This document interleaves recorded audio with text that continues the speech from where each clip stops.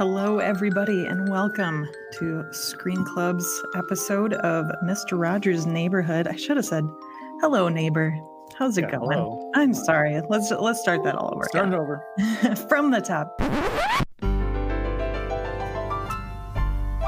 Hello, neighbor. I do have two wonderful neighbors here with me today, Caleb, Virginia. How you guys doing? Hi. Doing well, all things considered. I'll let the audience know ahead of time. I am babysitting my son tonight. So we actually have an honorary extra neighbor. And if you hear him, Cool. he's just excited to be here. And, also just shares a deep, deep love at 14 months old for Mr. Rogers and everything he really stands for, especially what he's done for community media. I think that really resonates with my child. So he just wanted to, be a part of this too. That's fantastic. It's an honor to have him here. I am so glad. So again, we are going to be talking about Mr. Rogers' Neighborhood today. The show has been around since 1968. So even though that's the case, I'm sure there's some people out there who've never experienced him before. So I suppose a spoiler alert is in order, that we might spoil some episodes and cliffhangers and things like that. So watch out for that. And of course, Mr. Rogers' Neighborhood, the classic show, is what we're going to be focusing on, but we will be touching on a couple of movies that came out, and I know he had a Canadian broadcast version of the show early on too. So this is a pretty free-flowing experience if you want to jump in and talk about any aspect of him, because it's more the essence of Mr. Rogers is what we're getting into. So I want to just kind of start with our background experience with him. So Caleb, let's go to you first. Did you grow up watching Mr. Rogers? And if not, when did you first see it? Well, of course I did. Oh, that's great. Yeah, I want to make sure that if anyone's watching who's a little bit unfamiliar with Yield times, it used to be for a certain segment of the population that you had about 4 channels on your TV, and you had a couple networks, and then you had PBS. And during the day, if it's summer vacation or you're out of school, these are your options as a child. You have game shows. Are you 4 ready to try to win a prize? Yeah. All right, let's show them the first item up for bids and the price is right. A beautiful bed. You have soap operas.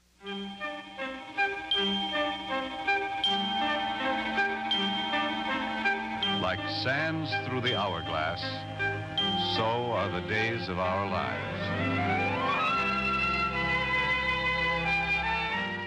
Or you have PBS. This is PBS. Because that's all that we're showing. That's all that was there. And I think I would have chosen PBS anyway, even if there was something great on. But that was definitely my experience in those decades before cable and before VCRs, even before being able to really choose your viewing. I couldn't tell you the first time I saw Mr. Rogers because he was just sort of always there in the atmosphere. And I was also really lucky to have a younger brother, 7 years younger than I am. So I was able to sort of do a repeat childhood as he was growing up, and be watching Mr. Rogers and Sesame Street and all those great programs again, sort of for the first time through his eyes. And it's kind of neat with this show, since it ran so long, that I think most everybody was able to have that experience. So even for our generations, our parents presumably grew up on it too. So everyone's kind of living vicariously through the young generation watching that. And I feel like we had that same point when we were talking about Star Trek too. Sure. So that's really neat. Mr. Rogers and Star Trek, pretty much the same thing. Pretty much. Virginia, right? I know, but seriously. Virginia, what about you? Did you grow up on it? And also, are you raising your son on Mr. Rogers? So great questions.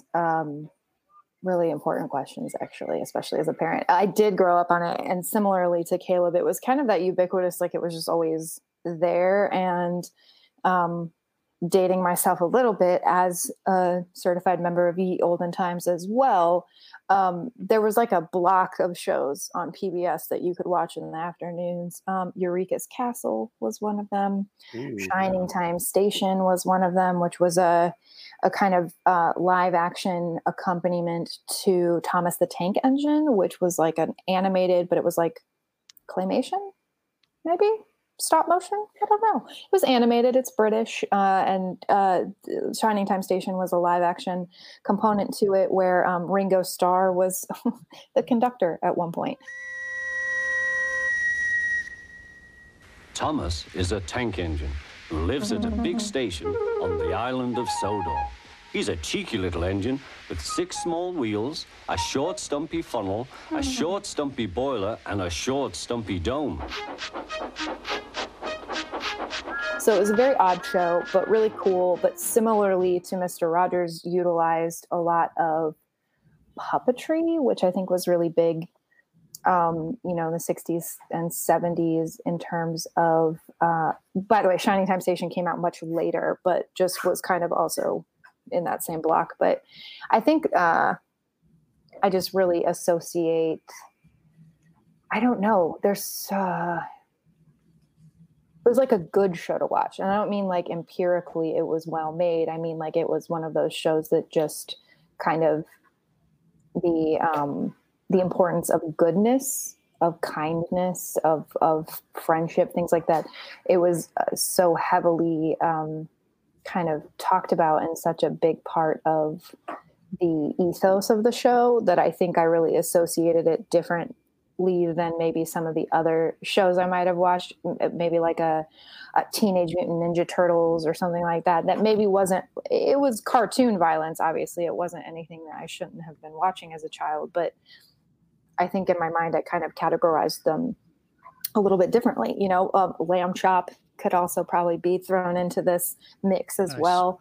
That old dirty sock puppet. But there was just so much of that I think I really, like to Caleb's point, just really associated with kind of always being there, just very ubiquitous. So I don't necessarily have this memory of like the first time I ever watched it, because it was kind of just always on. And also as a child kind of growing up in a lower income household, I had a single mom who, raised us on a waitress salary, my sister and myself, it really speaks to the importance, I think, of public broadcasting. I don't know if you can hear my child's toy singing right now, but that's why my mic is muted in between me talking. But it really talks and speaks to that, I think, because I didn't have cable, right? I didn't have Cartoon Network. I didn't have Nickelodeon. I didn't get those things until much later in life, almost really adulthood, to be honest. And that's not true. My dad's house had cable eventually, but for the most part, it was feeling like I was still connected to this really quality programming that I actually enjoyed, but that I could get with my little like bunny ears satellite. It wasn't a satellite. It was like an antenna that helped us get the channels. And again, I'm dating myself as a Ye Old Times person, but when I was a kid, I have a very, very clear memory of the year that my dad bought a color television. Ooh. Yeah. Nice. So I think that also was probably due in part to our socioeconomic status, because he had one of those old TV sets that you would like turn the crank and that would like turn the channels, which now it's like, oh, that's super dope. I wish I like had that instead of like this dumb flat screen that I've been rocking for like 6 years. But, that was a big deal. Like getting this new thing was a big deal for us. And so I liked Mr. Rogers because it kind of, and PBS in general, public broadcasting, because I think it put a lot of people on the same playing field, and kids are mean and can be, kind of mean, and finding something to pick on someone for is easy when you know that they're the poor kid or whatever. And so I liked that public broadcasting kind of, it felt like it leveled it out a little bit, because we all watched Mr. Rogers and we all watched Eureka's Castle and all of these things. And it wasn't something that I had to have money to participate in. And so I know we'll get into it much later. And that was one of the like photos that I wanted to like send when we were talking about the prep and stuff, and just, knowing as an adult and being involved in community media as an adult, knowing how much Fred Rogers, the person, fought for this medium and was really integral in making sure that, you know, PBS, NPR, things like that as we know it today are due in large part to the fact that he went in front of the Senate and argued about the importance of it and really changed a lot of popular opinion. And so I can't wait to show my kid. I mean, I think right now he would probably understand bits of it, but I can't wait to have that be a thing that kind of, as he's learning what his own emotions are, you know, that can be a companion to telling him that it's okay to have them, and this, we all have them, and here's ways you can process them. And what a great thing for children to have that was specifically geared toward them, that didn't talk down to them, but made them feel like full people, you know? So I think as an adult now, especially in the middle of a raging pandemic, when we're all just trying to find, you know, those bits of community and stuff, it's nice to be reminded that, you know, if we were lucky enough to have grown up with Mr. Rogers, all of our origins are kind of based in this idea that, you know, your feelings are valid and it's okay to be however you are, and you're going to still be my neighbor, and I'm still going to be your friend. And what a great, I don't know, what a great ethos, what a great way to live life, you know, so.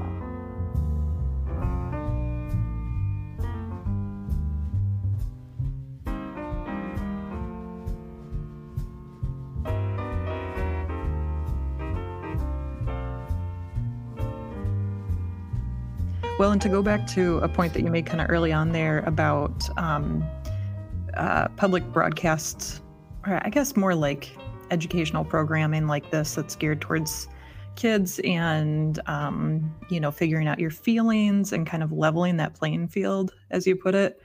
My understanding is Fred Rogers, when he was growing up, was bullied.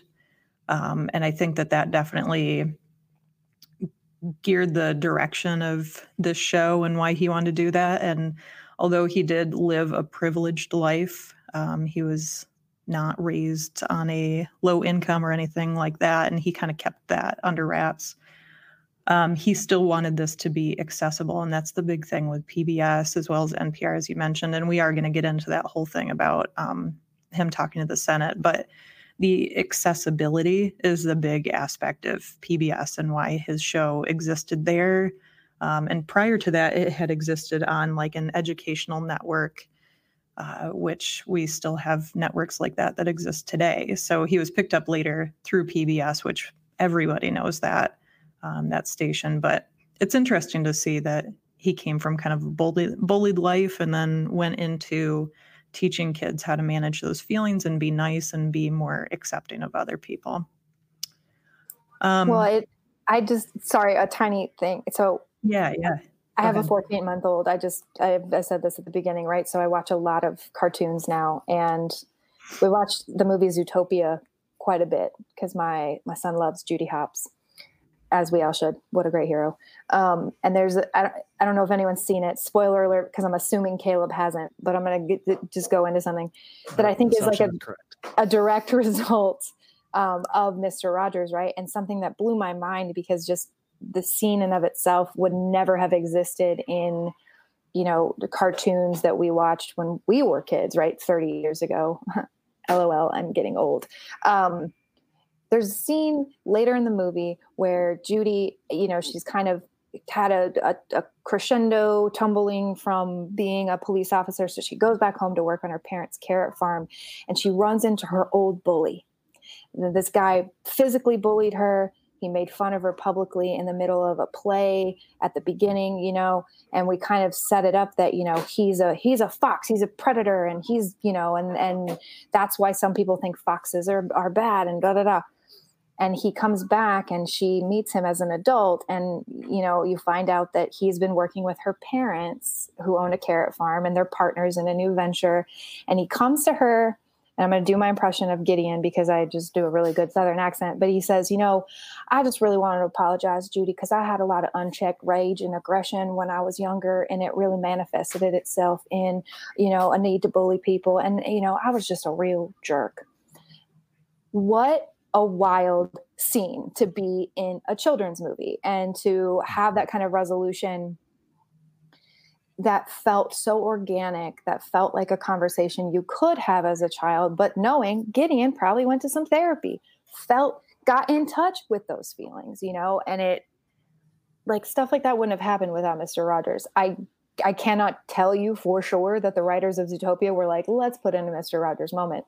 But I know that kind of awareness and putting that in a child's movie, a movie made for children, there's no way that I think would have happened without the influence of Mr. Rogers. And so it's just been such a nice thing watching the movies that my son is going to grow up with, and knowing that, like,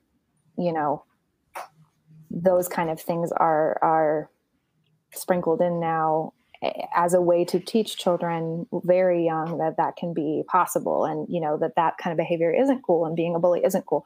So it was weird. I watched it last night and it just made me think of it, because that wouldn't have happened in a cartoon we would have seen 30 years ago, like Rocko's Modern Life. They would have, like, physically smashed somebody in the face and then, like, made fun of them and, like, moved on, and so it's cool. The influence that you can see, the ripple effect that you can see that he's had in media made for children is really cool. Also watch Zootopia, I guess, Caleb, because it's a banger. Shakira does the soundtrack. Nice. All right. Okay, you got me. I'm watching it tonight. Well, we certainly have a lot to unpack with Mr. Rogers, but I kind of want to back it up to get into more of his history before we dive too deep into the show. And a special shout out to Caleb for doing some extra research for this one. Caleb, do you want to take us on a trip down memory lane and kind of tell us about how Mr. Rogers got into this? I mean, he wrote the episodes, he created the characters, he scored most everything, or wrote a lot of songs for it, right? So what's his background? Like, what kind of led him towards this? I don't usually do a lot of history or context or anything, but just this once, sure. Thank you. We appreciate it. As early as 1953, he joined a public TV station in Pittsburgh, WQED, ED for education, I think. And that was after he was all set to go to seminary school, and came home right before that, maybe came home for the summer.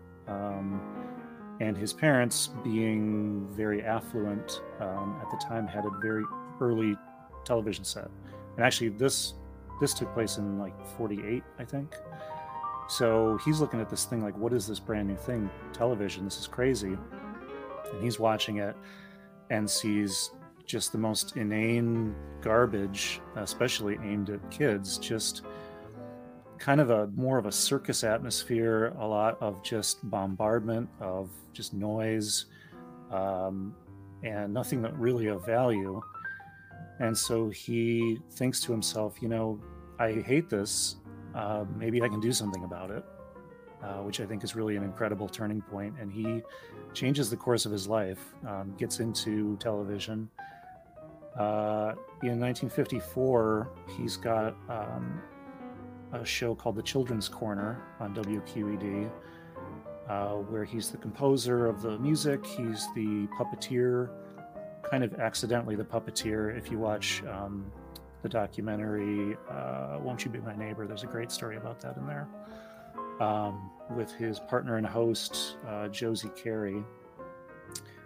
During that show, which runs for, I believe, the next decade, he starts to create some of his earliest characters, some of the puppets and the citizens of the land of make-believe that you'll see for decades on Mr. Rogers' Neighborhood. He moves to Toronto in 1961 and starts the first iteration of Mr. Rogers as a show on CBS there. And for the first time, he appears on camera during that version of it as an actual personality himself. I didn't know that. I always thought that was really strange that Mr. Rogers, one word. Isn't that Yeah, I weird? didn't realize that that's how it started too. But I mean, you kind of say it together like Mr. Rogers' Neighborhood. It's kind of a good gimmick, and I think it's kind of cool that it's aimed toward kids who are just hearing things like that. They might hear it as one word. Mhm. Anyway, 1962, he graduates from the Pittsburgh Theological Seminary with a bachelor's degree in divinity. He becomes a Presbyterian minister, and 1966, he acquires the rights to the show officially. Instead of going to Hollywood, instead of going to New York, instead of going anywhere, he goes back to Pittsburgh, his hometown, where he pretty much stays for the rest of his life and produces the show. 1968 was when Mr. Rogers' Neighborhood was first broadcast as the show that we know today. And by 1970, I think PBS had officially acquired it. So there's pretty much a through line from 1970 to the end of the show in 2000, December of 2000. Not much changed about how it was produced or, who was involved. And, it was always his singular vision and his sort of perfectionist attitude toward the importance of the material that always guided it and never seemed to be muddied by outside influences. Yeah. Well, and you had mentioned with the timeline of it shifting over to PBS that it was a concept before PBS took it. Earlier, we'd talked about how he went up and spoke to the Senate when there was a proposal to defund public television completely. So I'm going to pull up the wonderful picture here. I think it's safe to say if it wasn't for Fred Rogers in this case, going to the Senate hearing and speaking on behalf of, I mean, not just his show, that was a big part of it, but just the importance of public broadcast. I don't know that PBS would necessarily be around. They were going to completely defund it. And Fred Rogers was definitely one that got out there to do all the fundraising that he needed to for his show. I thought I heard a rumor that he didn't take a paycheck, but, I might be wrong on that because you got to live. But that's sort of the spirit of like nonprofit work anyway, is you're not necessarily in it for the money. But even if you're doing the fundraising, I mean, I think he said something in that Senate hearing that the budget for his show at the time or just prior, it was like they got like $6,000 and that only covered so much, like a teeny bit of animation. It doesn't even cover the whole show. So trying to put it into perspective. And I believe he started his very first show with some budget of like $30 or something like that, which I know back in that time it was, it would, be more money currently, but still that's a very that would be like budget. $3,000. Right. But still, like you hear $30 to create a TV show, even if it's super short, like, holy cow, how can you do that? But he was pleading to the senators that defunding public broadcast like PBS takes away that opportunity, that platform for folks to get out there and create content that's really important and educational and not just noise and garbage. But these channels, technically this funding is for the Corporation for Public Broadcasting, and that's not just PBS. That would be like NPR as well. So it's not just for educational kids shows. You're talking news resources and ways for communities to connect and getting other educational information out there, or just, news out there too. But he was pleading a case that kids need to have a message like what his show is getting across there. And we know that PBS is notorious for shows like this, whether it's Sesame Street or what's that, Daniel Tiger, and there's all sorts of kids shows. There have been so many on there. And so he pled this case, and I think they said at the end, like, well, you just earned yourself something like $20 million or something like that. Like, how incredible is that? I encourage people to actually go. Oh, sorry, Caleb, you go first. Go ahead. I was going to say, I encourage people to YouTube that video. You can find it very easily on YouTube.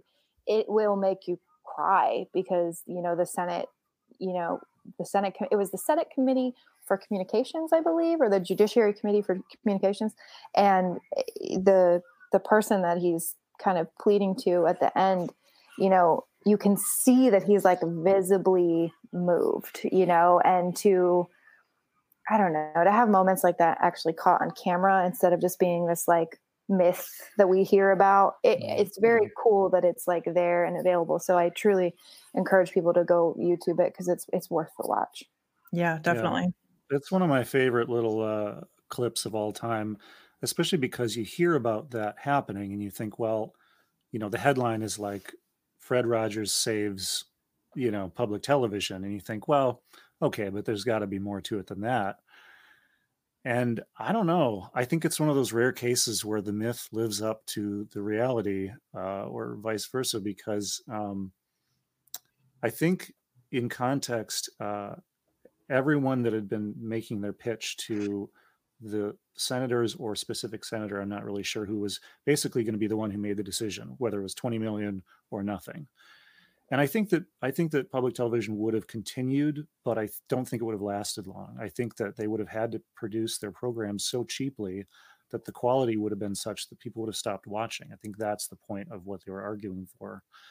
I think he was possibly the last person to speak after like days and days of this going on. And you can see that they're irritated by it. All right, Rogers, you got the floor. Senator Pastore, this is a philosophical statement and would take about 10 minutes to read, so I'll not do that. One of the first things that a child learns in a healthy family is trust, and I trust what you have said, that you will read this. It's very important to me. I care deeply about children. My first children... Will it make you happy if you read it? I'd just like to talk about it, if it's all right. Sir. When it gets to Fred Rogers, he really just kind of starts talking, and he really just speaks in the way that you're used to him speaking. Say bombardment.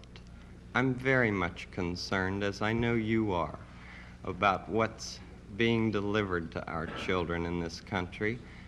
And I've worked in the field of child development for 6 years now, trying to understand the inner needs of children. And it's almost like he casts a spell over the whole room. And you can hear sort of in the beginning, you can tell that he's nervous. You can hear in the beginning people shuffling around, almost like you can hear some kind of nervous laughter when he starts talking.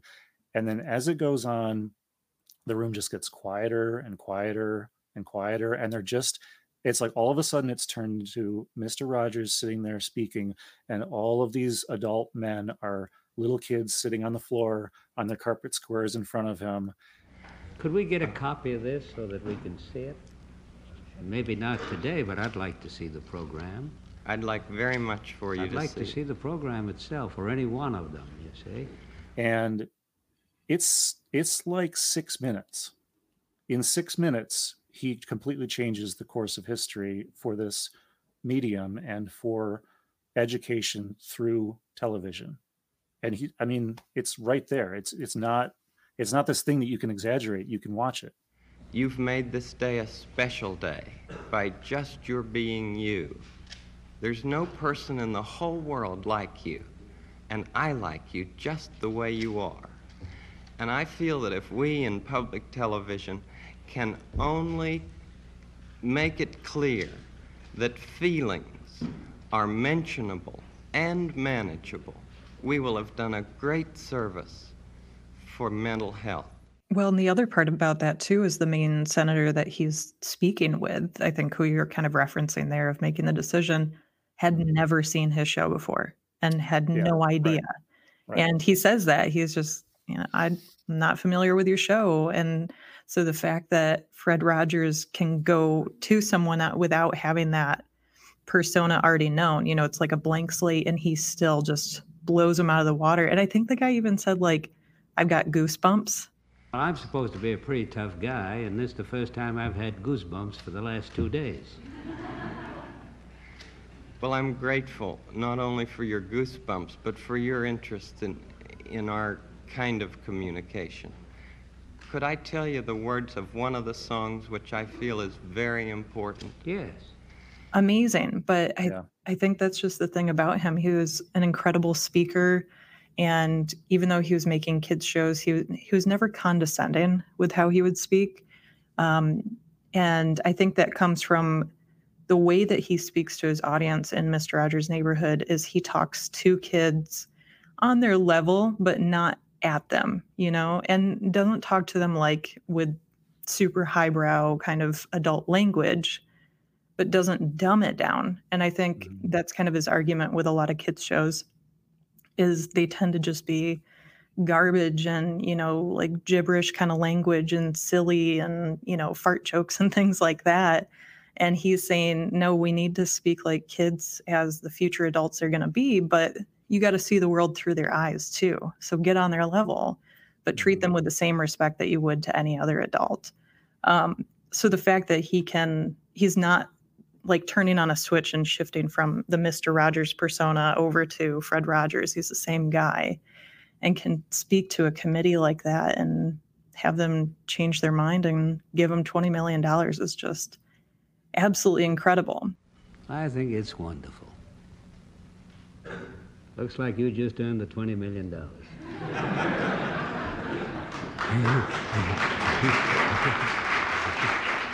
And I believe it was in 2017 that this, or at least pretty close to this, was kind of on the table when President Trump was trying to change the budget again and pull the funding from public broadcasting and shift that around. And it's tough because the arts tend to be on the chopping block first. I mean, it's not that anyone's necessarily targeting these avenues, but that's kind of the nature of the arts is they tend to get cut first, and thankfully they didn't get cut. Yeah, as a choir kid throughout the entire 90s, it was every single year it was, we're going to get cut, and what's not going to get cut? Sports. Right. No choir, but sports. Yeah. There's always just this thing of like, I wonder if we'll even have a choir this year.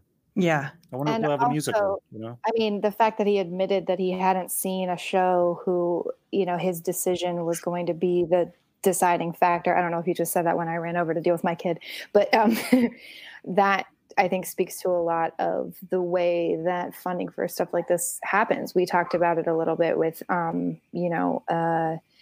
Twilight Zone, and how Rod Serling just kind of really wanted to keep it his vision and was, kind of wrote things in a way so that they could be shot cheaper, but also ended up doing, what did he basically did ads for whoever wanted ads on his show, or, did, sponsorships for whoever wanted that kind of stuff because he needed the money to be able to do what he wanted to do. I think really indicative of the way that like so much of the creative process is just controlled by budgets and oftentimes by people who have no idea what the creative process is. And it's so frustrating and can be such a disheartening thing. But then, what a powerful moment, what a powerful person to be able to affect that change without even raising his voice. You know what I mean? So much of, I think, what we think of as powerful oftentimes is associated with being aggressive. And there was such a power in his gentleness that I think was just really kind of profound. And, if we're talking about literally ripple effects too, like it wasn't just, PBS and NPR, like, Dolly Parton's America, the #1 podcast in my mind, at least in heart. I don't know if it was statistically, but like the best podcast of 2019 as an NPR podcast, WNYC. Mm-hmm. A lot of these shows that we think of, they are still being funded in part by these kind of grants and subsidies and funding and just that structure and that infrastructure, being shored up by him is so profound and so huge. And what is just gentle way to affect change? I don't know. I'm a very loud person. You guys know this. Anybody that's listened to more than one episode of anything Cinema Lab knows this. So it's very encouraging to me to kind of see someone like him and know that like there's such a strength in being gentle, Mm-hmm. Well, you're loud in a joyous way, though. There's a big difference between that and being shouted down. It's two different That's fair. things, so. I thank you for that, but it is still loud. So some of us need to be loud, though. Well, and I wanted to touch on a reason that Mr. Rogers and his speech to the senators and all that hits pretty close to home for me. As some viewers may know, I've been part of CMC for almost 6 years now. The first half of my career was as the production manager at GRTV, and that is a public access station that is run by Community Media Center, which Wealthy Theater is a part of. And when I got into it, I mean, I grew up on GRTV and PBS, and that, as Caleb said, there were not a whole lot of channels. But then, of course, once Nickelodeon rolled around, like, got to hop on that and watch Ren and Stimpy and all that good stuff. Quality show, right? So I grew up on GRTV and seeing, funny shows and weird shows and seeing it as like a platform that people could just make whatever they wanted to and broadcast it out there. So I had kind of a different appreciation when I was younger, but when I got into that position and started to learn more of like the societal importance of it and more of kind of our, like legal rights aspect of it, of freedom of speech and freedom of expression. And then hearing Fred Rogers fighting for public broadcasting in the same vein, it's just so powerful. And PBS and public access stations like GRTV are similar, but also very different. So as we said, the Corporation for Public Broadcasting is the federal funding corporation that funnels that money to PBS and NPR and things like that.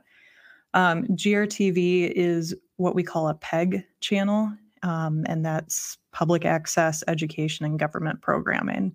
And so those channels are funded through the city, and it's actually specifically money that gets funneled through your cable bill and gets piped back to the city to offer different organizations like Community Media Center to be able to facilitate channels like that. And so we actually run 2 channels, Comcast 24 and 25. So not too long after I started at GRTV is when the FCC and Comcast were getting together and threatening to pull all the funding for public access stations like that. And, many people who aren't familiar might kind of poo-poo it. But there are so many people who come through the doors for GRTV to create programs in the very same spirit of Fred Rogers. Mm-hmm. And even if you don't agree with their show or you think it's silly or whatever it is, the fact that there's a platform like that anybody could walk in off the streets and come take a class with us, and we'll teach you how to use a camera, and then we program the show for you. So virtually no cost aside from your membership and the class. The thought that would be taken away, even though, yes, like cable TV is kind of a dying medium, but still we can shift to the internet. It's disheartening. And unfortunately, that did go through, that the FCC approved it to pull all that funding. So it's only a matter of time. So I think a big takeaway from this, and I know this is like, I'm up on my soapbox about GRTV, but I think it's important for people to understand that there are platforms like PBS, like GRTV, and all that out there that still need help, because there are future Fred Rogers out there that are using these platforms. So yeah, even though that was 1969 when Fred Rogers was up there fighting for this, we're still having that same fight. But I think we can pull through. I think if more people understand the heart of shows like this, it can really help. Well, yeah, and I mean, 2 things on the public access front. I mean, everybody needs an avenue for expression. Everybody needs to, there's a lot of people out there who feel like they have something inside them, or feel like they have something to show, or that they can create, but they never get the chance to do it, mostly because they think that there's no possible way they could ever do it. They look at, a TV show, a big hit TV show, and they think, well, that's millions of dollars. That's a whole crew. That's, how could I ever get there? But I feel like public access is that first step where you just need somebody to say, like, well, here's how you do it. Here's how you start. Because for so many people, they just need to know that there's a place to start. One of the documentaries that I watched the documentary "It's You I Like" that's on Canopy, the library streaming service. One of the people that they interview is Judd Apatow, and he talks about very early on working on Mr. Rogers' Neighborhood, or maybe he was just visiting the set at some point. I mean, he was like a kid, and realizing that it wasn't impossible, that it was something that even he could do. And he was talking about an interaction he had with Fred where he was kind of trying to see, like, behind where they had the puppets, like, how do you do that? Like, how am I seeing what I'm seeing? And Fred just said, well, come back here. Like, I'll show you how it goes. Like, these are real people doing this, and they're not any different than you. They didn't have to, to do anything specific or special. They just, this could be you in here doing this. And he said for him, that was the beginning of everything, of just like, well, yeah, anybody could be doing this. I think that's a really great point. And even with GRTV, I mean, there's public access channels all over the country, all around. But just speaking for GRTV, we've got some local legends here that started off by utilizing public access, like Maynard James Keenan from Tool. His early band used to play on GRTV all the time.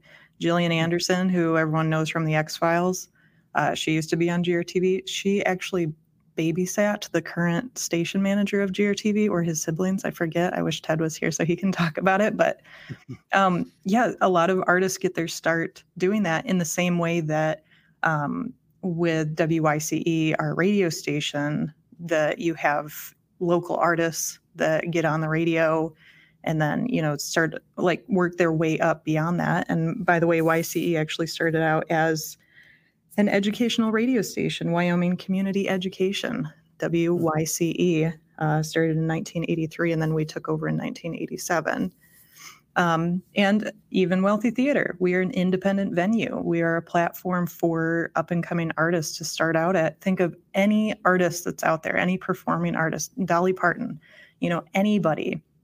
They started with gigs on stages like Wealthy Theater, or we've got, the Intersection and Pyramid Scheme and things like that here in town. They all started there. So Caleb, your point of was Judd Apatow's story of like, how could you do that? I could never do that. Like that's so far out of my reach. But then having someone like Fred Rogers say like, no, come here, I'll show you. Anyone can do it. I think that's the essence of Mr. Rogers' Neighborhood and Fred Rogers and PBS and all that. And I just love it. If you can't tell, I love it. Yep. Well, speaking Virginia, I'm sorry. Oh, no, you're fine. I just like listening to you guys talk. Mark Evan Jackson from The Good Place. You might know him also as Captain Holt's husband on Brooklyn Nine-Nine, Kevin. He also started at GRTV and was one of the DJs on one of our local radio stations too, not YCE, but the one attached to Grand Valley, GVS. Oh, isn't it like The Whale? I can't remember. It's the same. It's the same network that Shelley Irwin is on, and for some reason, I'm WGVU. Yeah, WGVU. But so he's also, a little local legend. But when I think about people that, as someone who didn't grow up in Grand Rapids, but came and was a part of the community for like 5 years, you guys just did such a massive, loving tribute to the great Daryl Nathan. Who started, I'm pretty sure just with his keyboard, right? Like he just like did his own thing and then kind of created this kind of following and has such a legacy now that, maybe isn't larger than regional, but it kind of is because, you guys have put together such a great, memorial for him that now lives online that people can go and watch it. It's like those kind of people, those kind of artists, I think so much of what you were just saying, Sarah, really rings true. And I'm a parent in the middle of the pandemic, so I need about any level of emotion that is either below a 4 or above a 7 to just start crying. And so just listening to you guys, and I feel very like emotional already talking about it, but like, Fred Rogers has this quote that a couple years ago, I used to work at a church, and a few years ago, they asked me to to give a sermon, which was like wild to me as somebody who grew up in a very religious community and kind of like orbited away. And then found myself working back at this pluralist church, and they had asked me if I wanted to talk, and I was like, yeah, sure, I can do that. As aforementioned, loud. But the colleague of mine that kind of acted as clergy for the service, I felt very proud of the sermon because I had a quote from Carrie Fisher inside the bulletin, and then it ended with Jack kind of reading this quote from Fred Rogers, and it was. In an average lifetime, a person walks about 65,000 miles. That's 2.5 times around the world. I wonder where your steps will take you. Oh, sorry, crying. I wonder how you'll use the rest of the miles you're given. Dang. Youch. Right. I mean, I'm going to mute myself because I'm crying, but like, it's one of those things where it's like, sometimes all people need is like the tiniest bit of encouragement, the tiniest bit of like, you're not alone, your voice matters, that kind of stuff. It's irreplaceable. And to have it be something that is so integral at such a young age, right? Like we've all said, this show was made for children, and so, I'm glad we're talking about it because, I needed a reason to cry this hour of the day. But Virginia, I'd join you, but I've been watching Mr. Rogers for the last week solid, so there's no tears left in my entire body. Right out. I'm good for the year, I think. Yeah. It just really, I don't know. You just think about those kind of ripple effects, those waves that people can have, and how important, we talk specifically about GRTV and YCE and things like that. But to your point, Sarah, there are other public access stations all across the country. And the fact that this is something that, is constantly in danger of, or is being, defunded is really difficult when we look at all the things that money does get thrown at. And I don't know if you guys are a fan of this show, but, is pretty integral to my life. Mystery Science Theater 3000 is a really big show. It's also influenced a lot of really big comedians and people that you would know.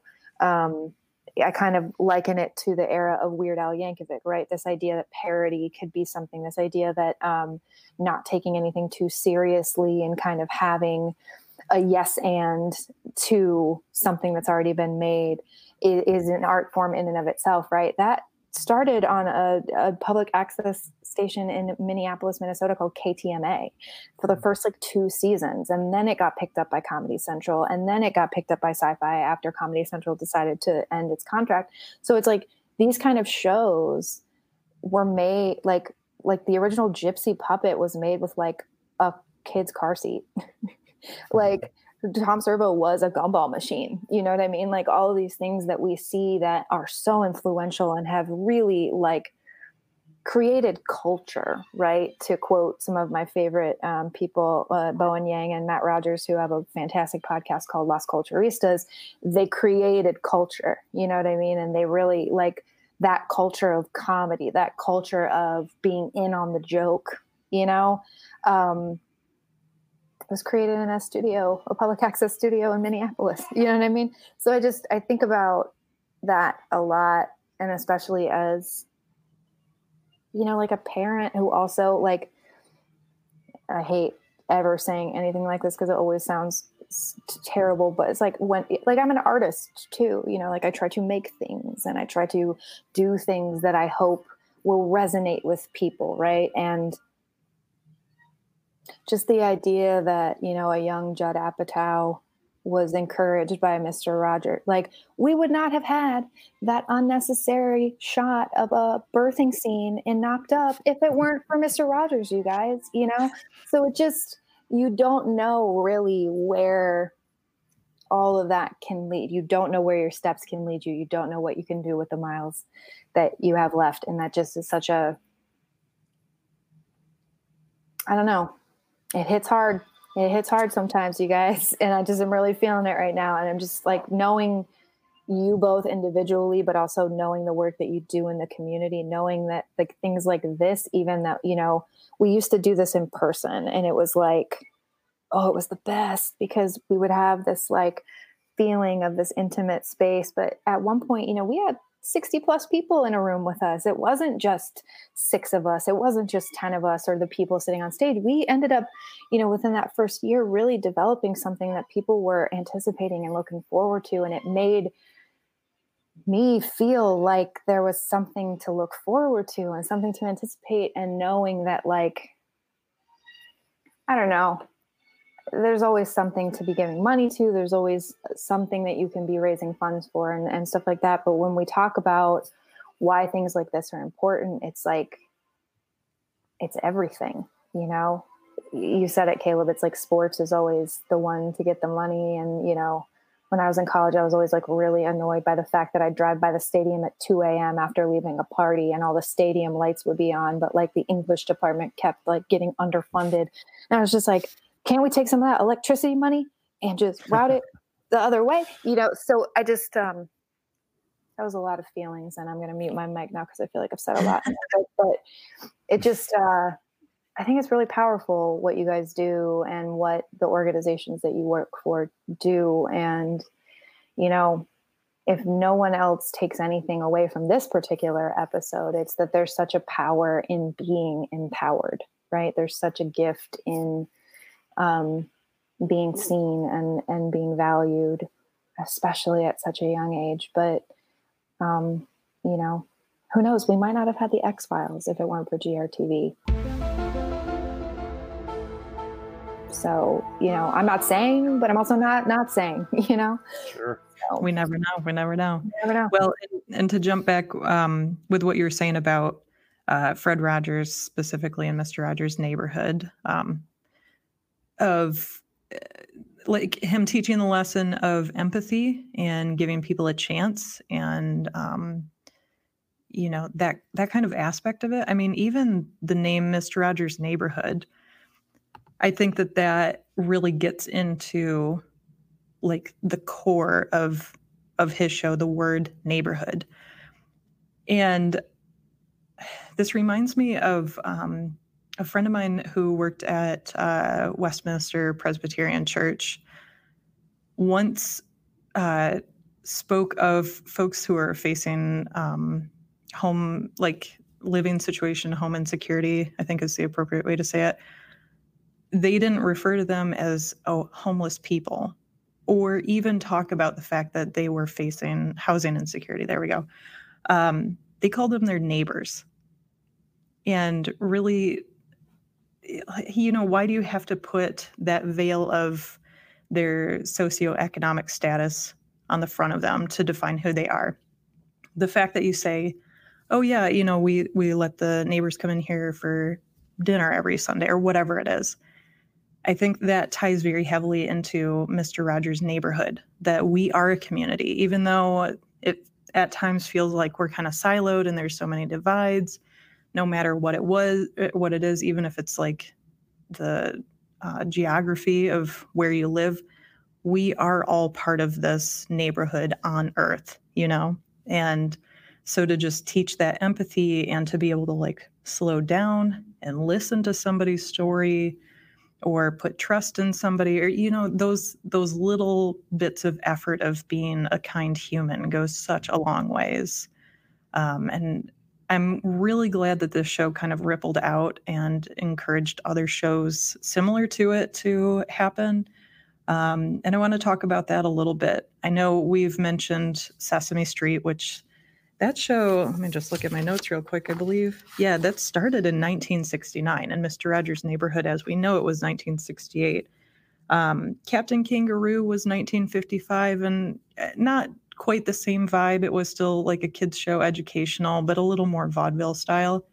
But at least we know around that time period, and most of PBS's programming is kind of in this vein of like education and empathy and like good life skills for kids. But have you guys seen this affect any more modern shows? You know, Caleb, does anything come to mind for you? Other shows that are influenced by him?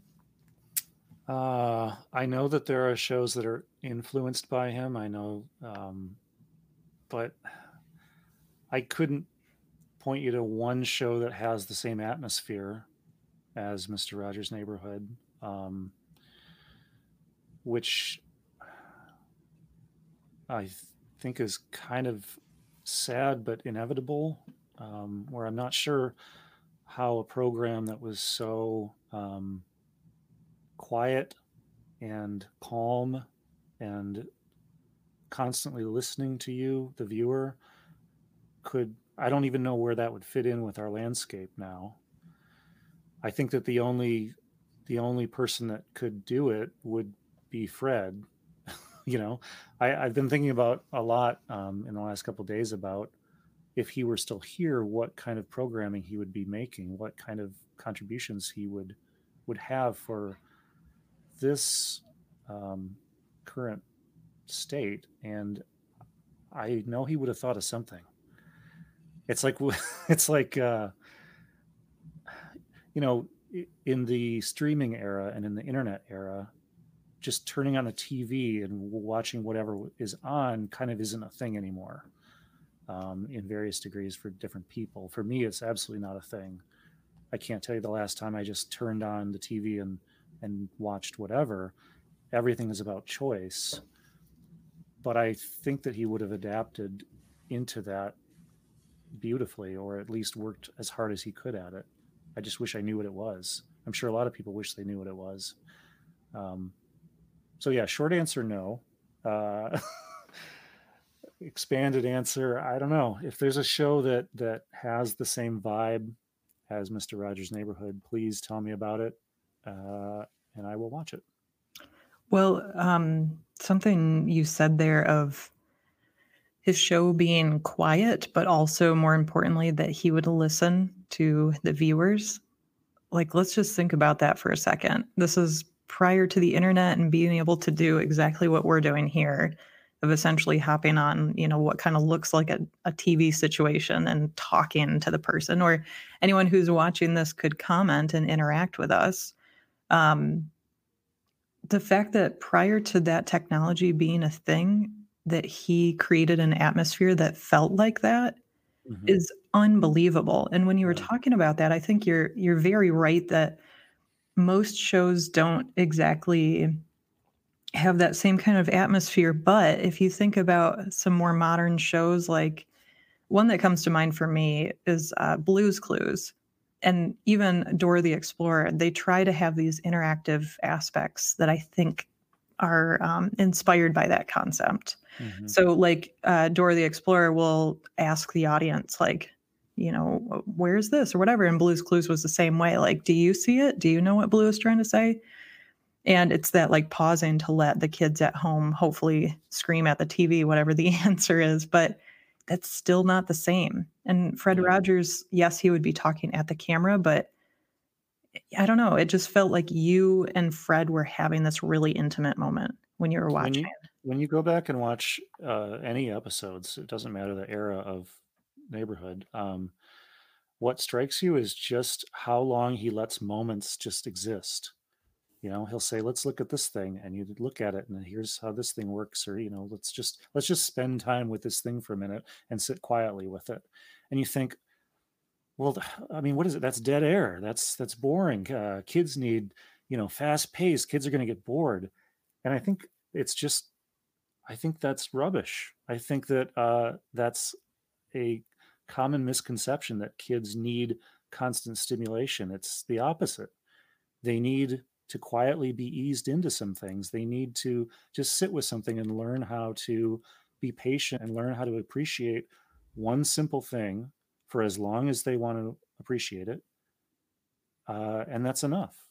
Who's made a difference in your life? Oh, a lot of people. But a lot of people who have allowed me to have some silence. And I don't think we give that gift very much anymore.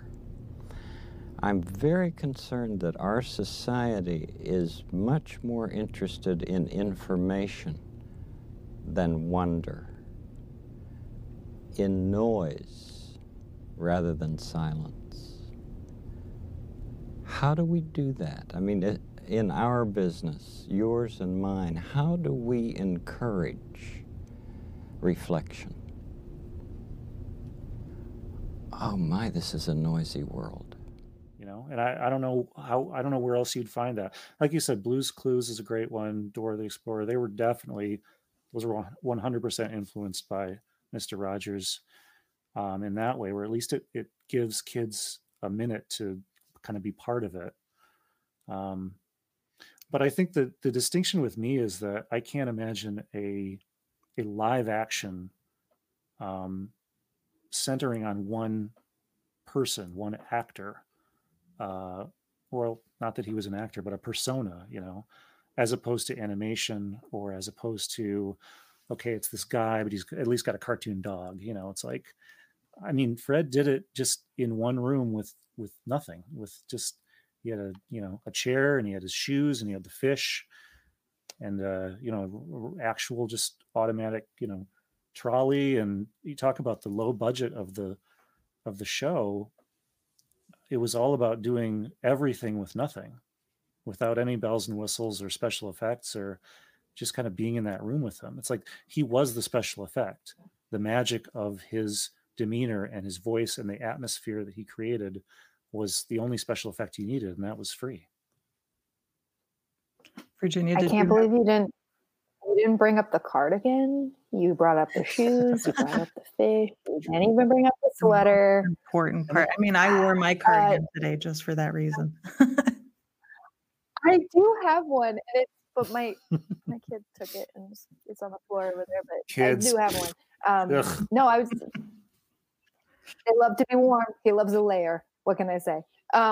He just also face planted. So I'm glad that my mic is off, because he went to bend down to get his bottle and just tipped right over.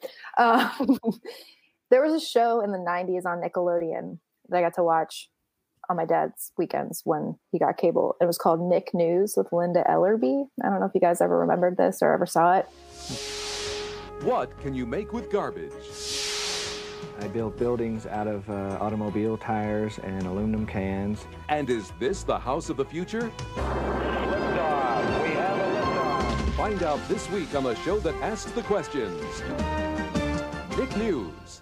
It was a news show that was completely devoted to news, for kids, about kids, for kids. But Linda Ellerbee is I encourage everyone to give her a quick Goog as well. She's a very established journalist, and was, I think, prior to the show, and then after the show, she had a very long career. She's written books and stuff, done a lot of motivational speaking and things like that. But she had this show that I think it ran for 5 seasons on Nickelodeon. It was 92 to 2015. So it moved to Noggin eventually, but it had 178 episodes, and it holds the record for the longest running Nickelodeon series.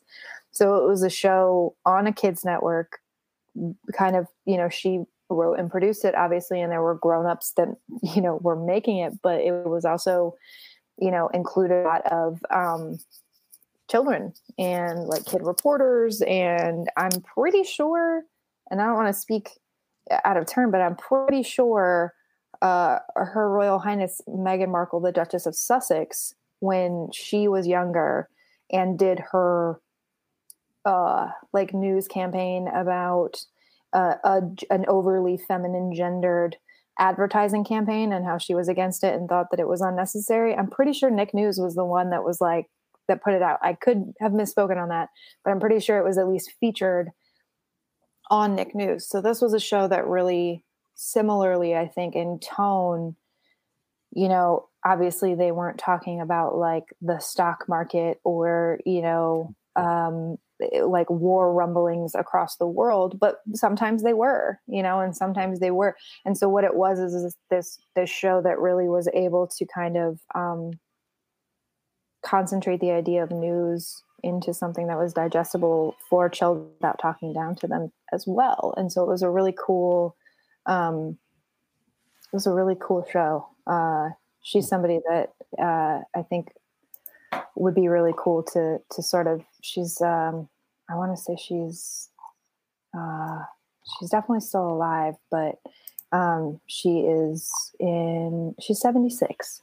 So she's still around. And I think that, someone like that obviously must have been, I haven't read any interviews, so I can't really speak. Sorry, my kid just fell again. I can't really speak to the direct influence, but I think tonally that was probably a very similarly spirited show.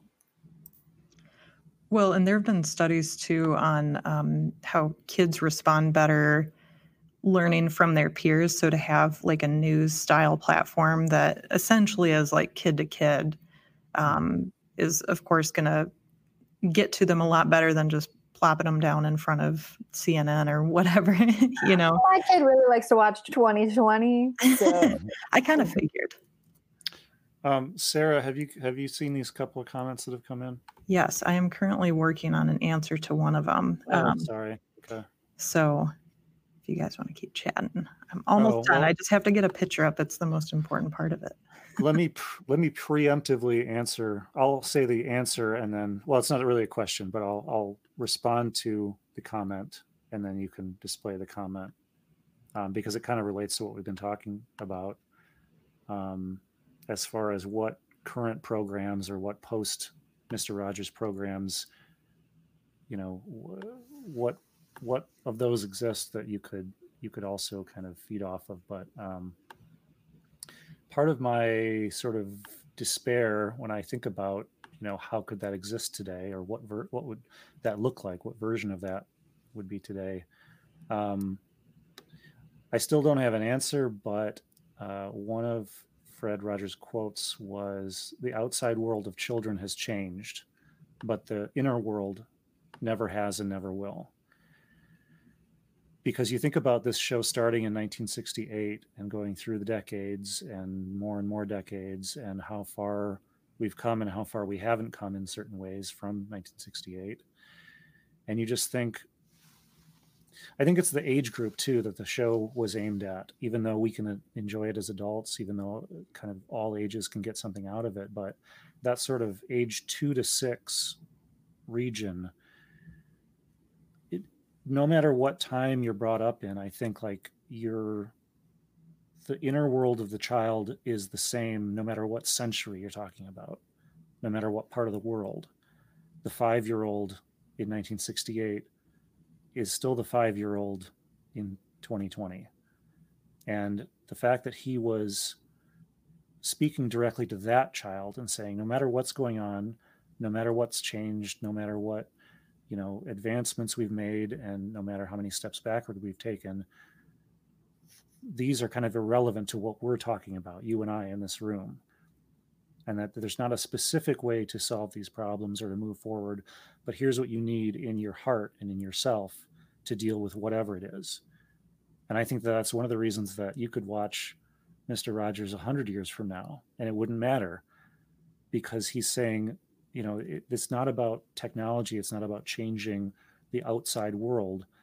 Human beings are still going to be human beings in the same original way, in that that childhood way, that here's the basic set of how to deal with things, and that hopefully would never change. Yeah, like even though we're saying now, man, history seems to be repeating itself, it's kind of inevitable for some things, even if it's not literally repeating itself, there's going to be parallel issues down the line. So I think what you're saying of him being kind of timeless with the lessons that he teaches, I think is really significant too. And then also, I just want to pull up this first comment here from one of our favorite viewers, Caleb's mom, Mary. Hey, Mary, what's up? Of his consistency too. So not only the way that he phrases things to be timeless and applicable in a versatile way, but I think that consistency is really important. And we mentioned that with the Senate hearing, that the way that he talks to kids and adults is very similar. It's calm, it's collected, it's never condescending or belittling or anything like that. And he just had a way of silencing the room, no matter the age group in the room. And it's just incredible. The other comment that kind of piggybacks off of this here from Patty, thank you so much for commenting here. And anyone else who wants to comment, please feel free to, and we'll try to get to them if we can. But Patty's question of, are there any episodes that we remember regarding empathy or non-discrimination? And of course, we have to bring up one in particular. So let me try to do this the most technologically elegant way I hopefully can. Oh my gosh, there we go. I did it. Okay. This episode. So this is the episode when Mr. Rogers invites Officer Clemens to come and talk with him, and they put their feet in the pool to cool down because it's a hot day. Hi, Officer Clemens. Come in. Mr. Rogers, how are you? Fine. Won't you sit down? Oh, sure. Just for a moment. It's so warm. I was just putting some water on my feet. Oh, it sure is. Would you like to join me?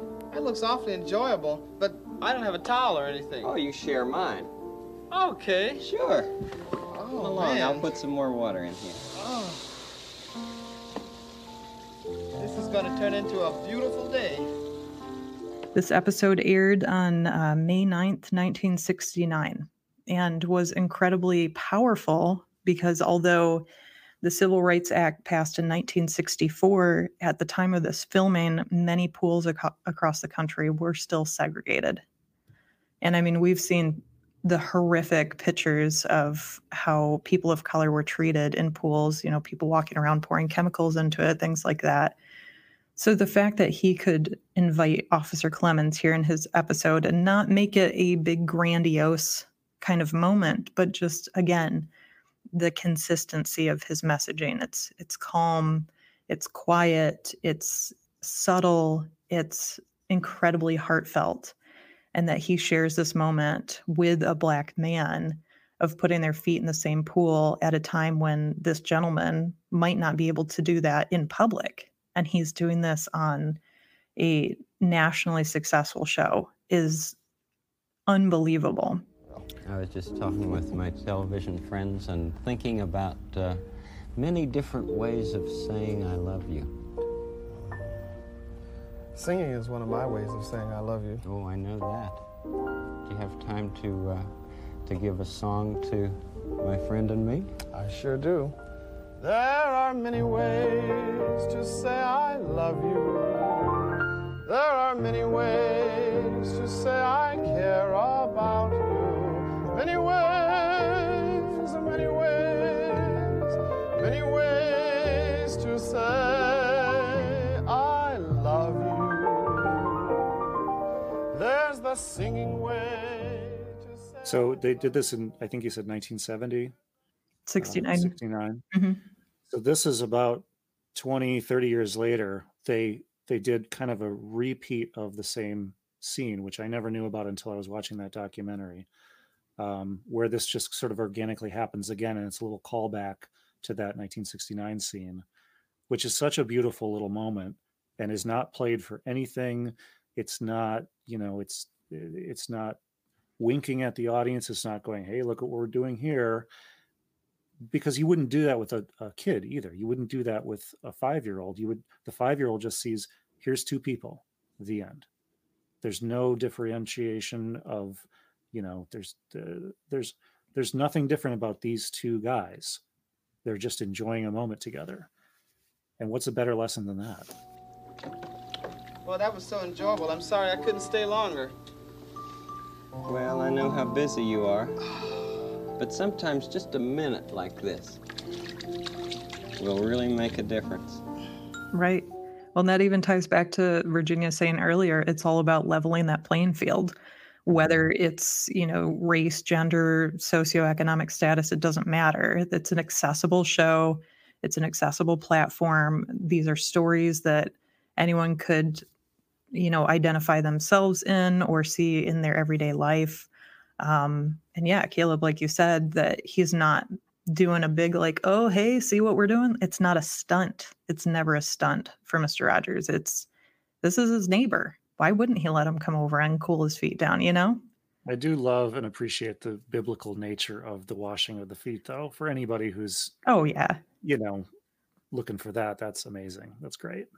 That's another interesting aspect when I saw one of the documentaries about Mr. Rogers and learned that he went to school, got his bachelor's, and at a seminary school, and so is a minister. Is that right? Priest, minister.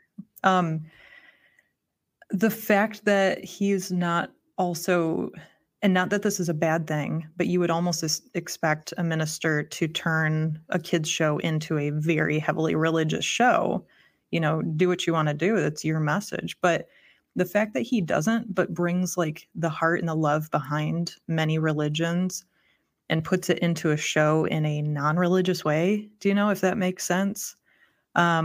I think is just incredible. And I think it also makes the conversation of religion and some of those core values more accessible for people without it being branded as, Christian or Jewish or Muslim or whatever it is. It's the universal language of love is what he's after.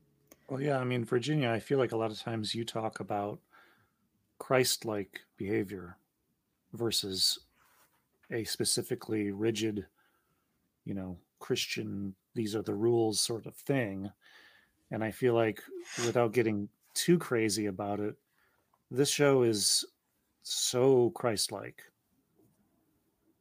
I don't mean to bait you there to talk about it, but I'm curious what you have to say. I was pulling up a verse that, so I grew up, as I said a little bit earlier, extremely religious. I grew up Southern Baptist and went to religious school all the way through high school. So my life for a long time was very devoted to one kind of faith practice. And then when I was leaving that during college, I didn't just leave. It was not just a very cut off kind of a thing.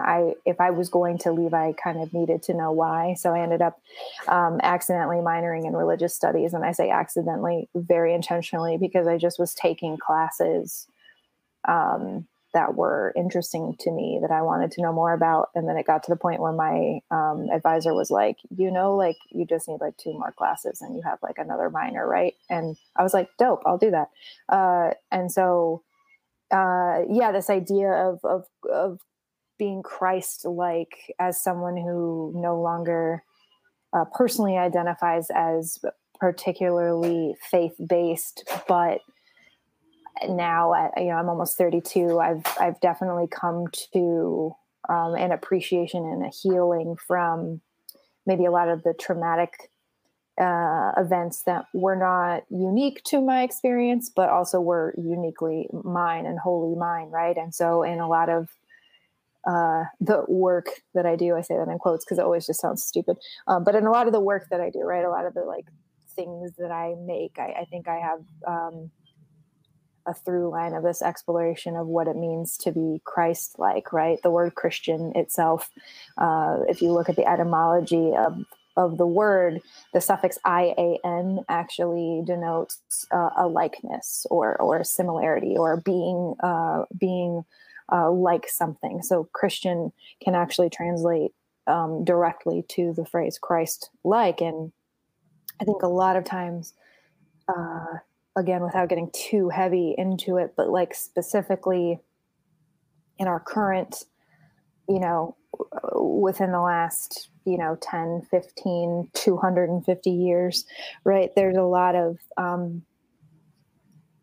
opportunity to equate power with a particular faith and to exert it in a way that can often be very exclusionary to, certain people groups because of the way that one person or, a group of people decides to interpret a thing. But one of my favorite verses that I'm just going to pull up to read because I don't have it quite memorized anymore.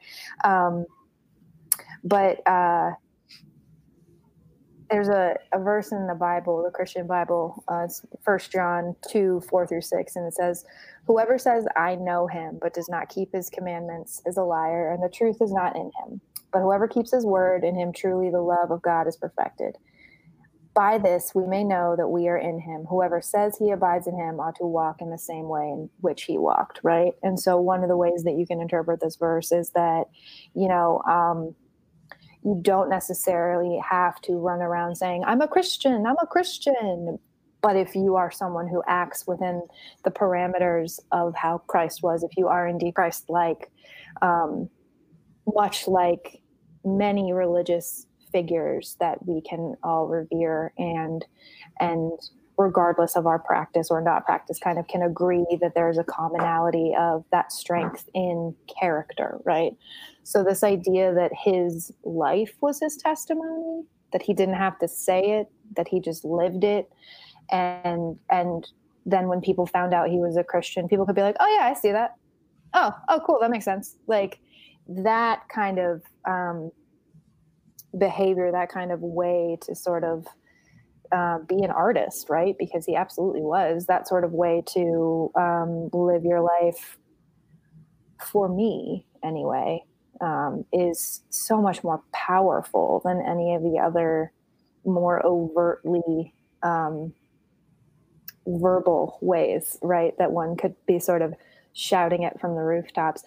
Not to say that there is not value in that, and I please do not mean to disparage or have any sort of, inclination one way or the other. These are all my own personal, my views do not reflect that of GRTV or WYCE or any of the other organizations affiliated with tonight's programming. But to that point, I think that is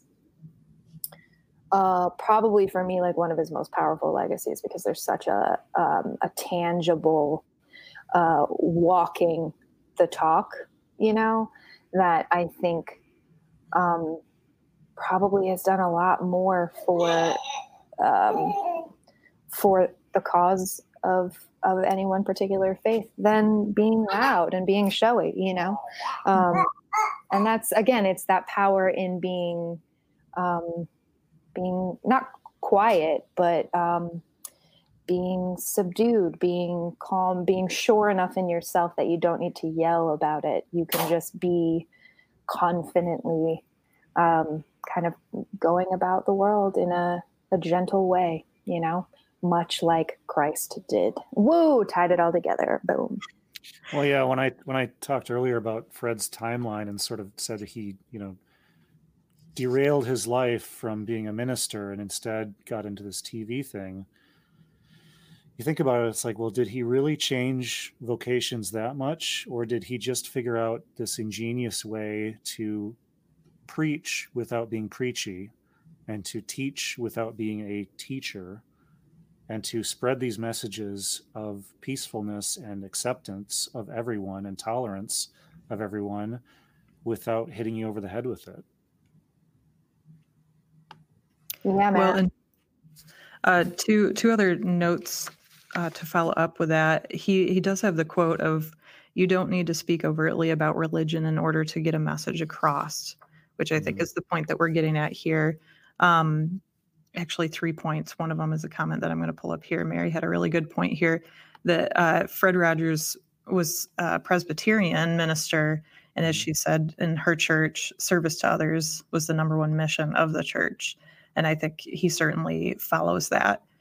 The other thing, too, of not having to speak overtly, religious or whatever the messages that you're trying to get across. I think this even ties to our talk about the Twilight Zone, when we were getting into the social, political, cultural subtext of a lot of the episodes.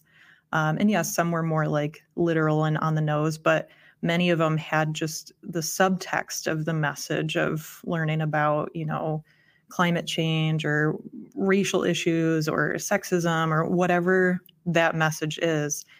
And even in the Twilight Zone, we see that's a well-crafted show that doesn't have to scream it from the rooftops. And to Virginia's point, not to say that's a bad thing, but it just goes to show that the subtlety of getting that message across can be just as powerful, if not sometimes maybe more so. I mean, again, to pull up that image and you put yourself back in the late 60s with the civil unrest and the racial disparities in America, and to see this image on TV when TV at this time was a coveted platform and we didn't have public access, as we talked about, in the vein of GRTV and that kind of public access.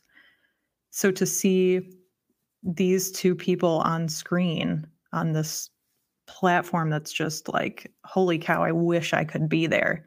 I wish I could get in this little box and, you know, make my own show. And to see that on screen in, you know, hundreds of thousands of homes across America without it being an overt message of, check this out, we're breaking down racial barriers. It's just, no, hey guys, this is my neighbor. It's hot out. We're going to put our feet in the pool.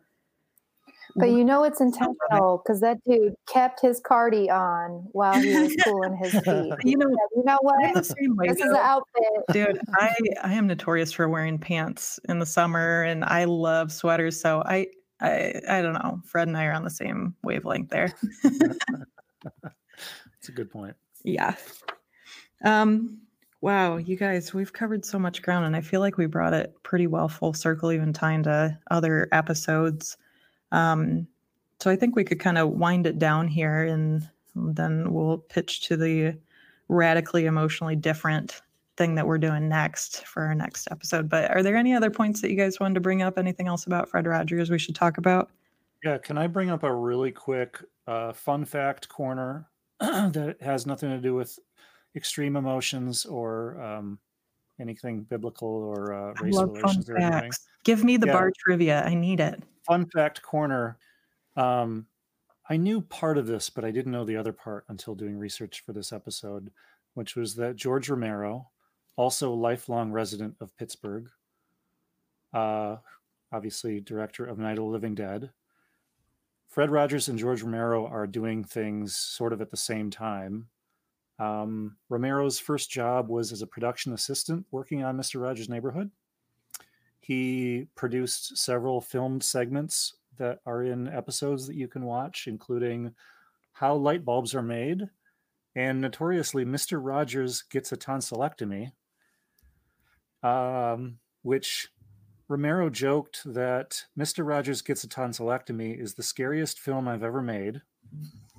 What I really mean is that I was scared to death while I was trying to pull it off. He was talking about being an extremely young, nowhere filmmaker, and Fred Rogers taking a chance on him and saying, you know, give me these filmed supplement segments that I can drop into the show that are dealing with, you know, just real life scenarios that maybe kids can understand. Going to the dentist isn't that scary.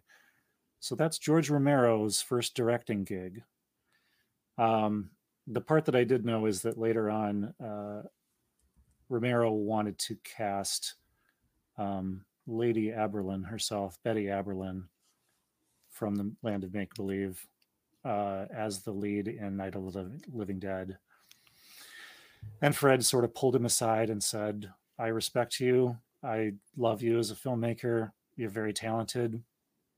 Please do not cast her in this movie. So my mind was sort of blown thinking about Lady Aberlin being the lead in Night of the Living Dead. Johnny. You're still afraid.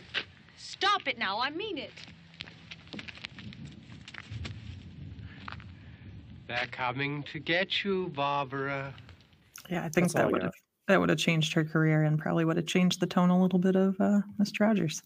A little bit. Although you got Chuck Aber, Neighbor Aber, also from Mr. Rogers' Neighborhood, later to be an absolute scumbag in Silence of the Lambs. Anybody? Have you seen that connection?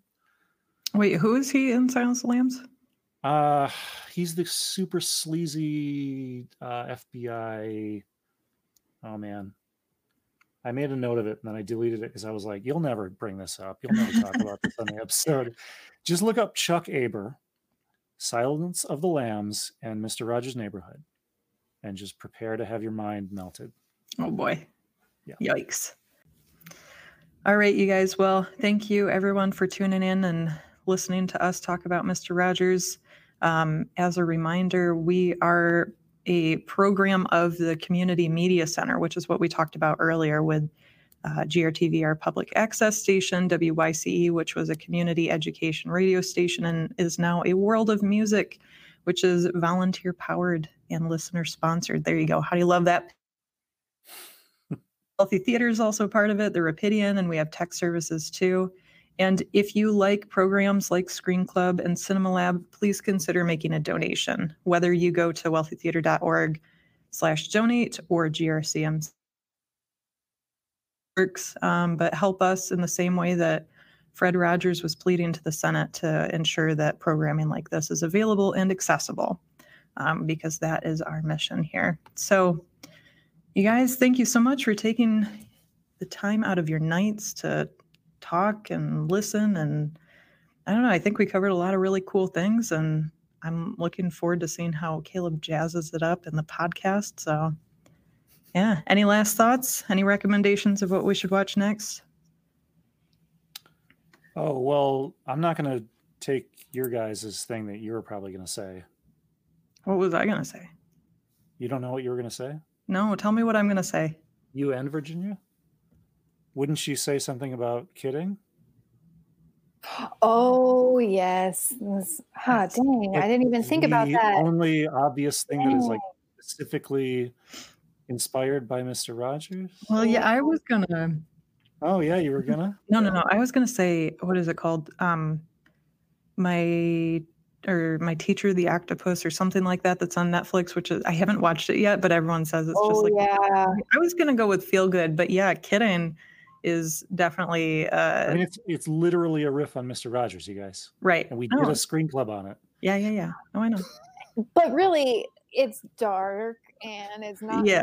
Yeah, I know. Feel good, but kind of feel bad to it. Yeah, it's like if you want to feel bad and watch Jim Carrey's character have like a mental breakdown while producing. Well, that's why I wanted you guys to bring it up. Oh, so we could say the bad Mostly one. Just like if you like Michel Gondry, also check it out because it's dope. And he, I think, he didn't direct any of them, but maybe he directed the pilot. I don't know. He's definitely like an EP and very much involved in the style of the show.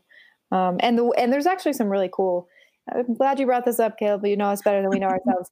There's some really cool BTS on how they shot a lot of the episodes as well, because it's using a lot of kind of rotating sets, but also like a lot of like steady cam stuff that in between moving around, they'd have the actors kind of move, and then the dressing of the sets would change within a span of like 15 seconds because they would do these like live action come here, buddy.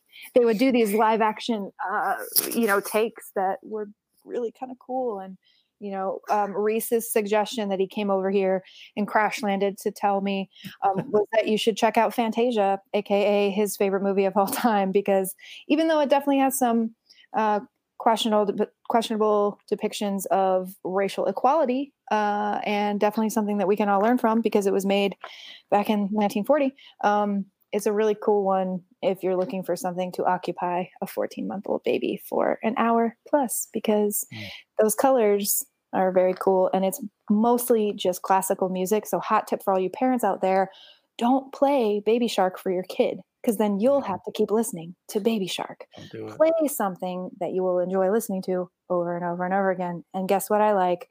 The Nutcracker. So there you go.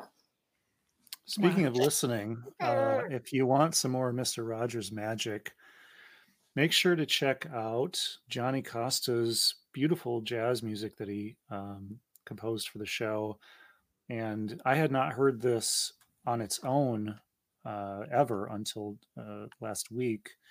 And there's a great compilation on Spotify. I think it's just a compilation album. And I think it's just search Johnny Costa, and one of his albums is Johnny Costa Plays the Music of Mr. Rogers' Neighborhood. And it's so delightful, and it's so calming and pleasing and adventurous and playful. And it's, next time you're just going to do lo-fi beats to study to in the background, don't do that. Do Johnny Costa. It's so much more stimulating. It's so much more heartwarming and heart expanding than that. So give it a try. How dare you shade Lo-Fi Beats Girl and her cat? No, dude, I was going to say that's my go-to, lo-fi hip hop. Yeah, well. That's a great recommendation, though. That's cool. I'll definitely check it out. All right, you guys, thank you so much. Until next time, we'll see ya.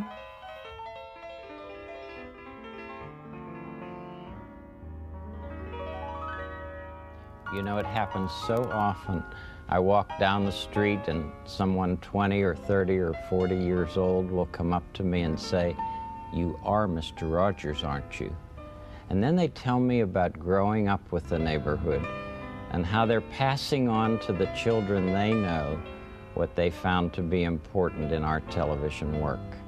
Like expressing their feelings through music and art and dance and sports and drama and computers and writing, and invariably we end our little time together with a hug. I'm just so proud of all of you who have grown up with us, and I know how tough it is some days to look with hope and confidence on the months and years ahead. But I would like to tell you what I often told you when you were much younger. I like you just the way you are. And what's more, I'm so grateful to you for helping the children in your life to know that you'll do everything you can to keep them safe and to help them express their feelings in ways that will bring healing in many different neighborhoods. It's such a good feeling to know that we're lifelong friends.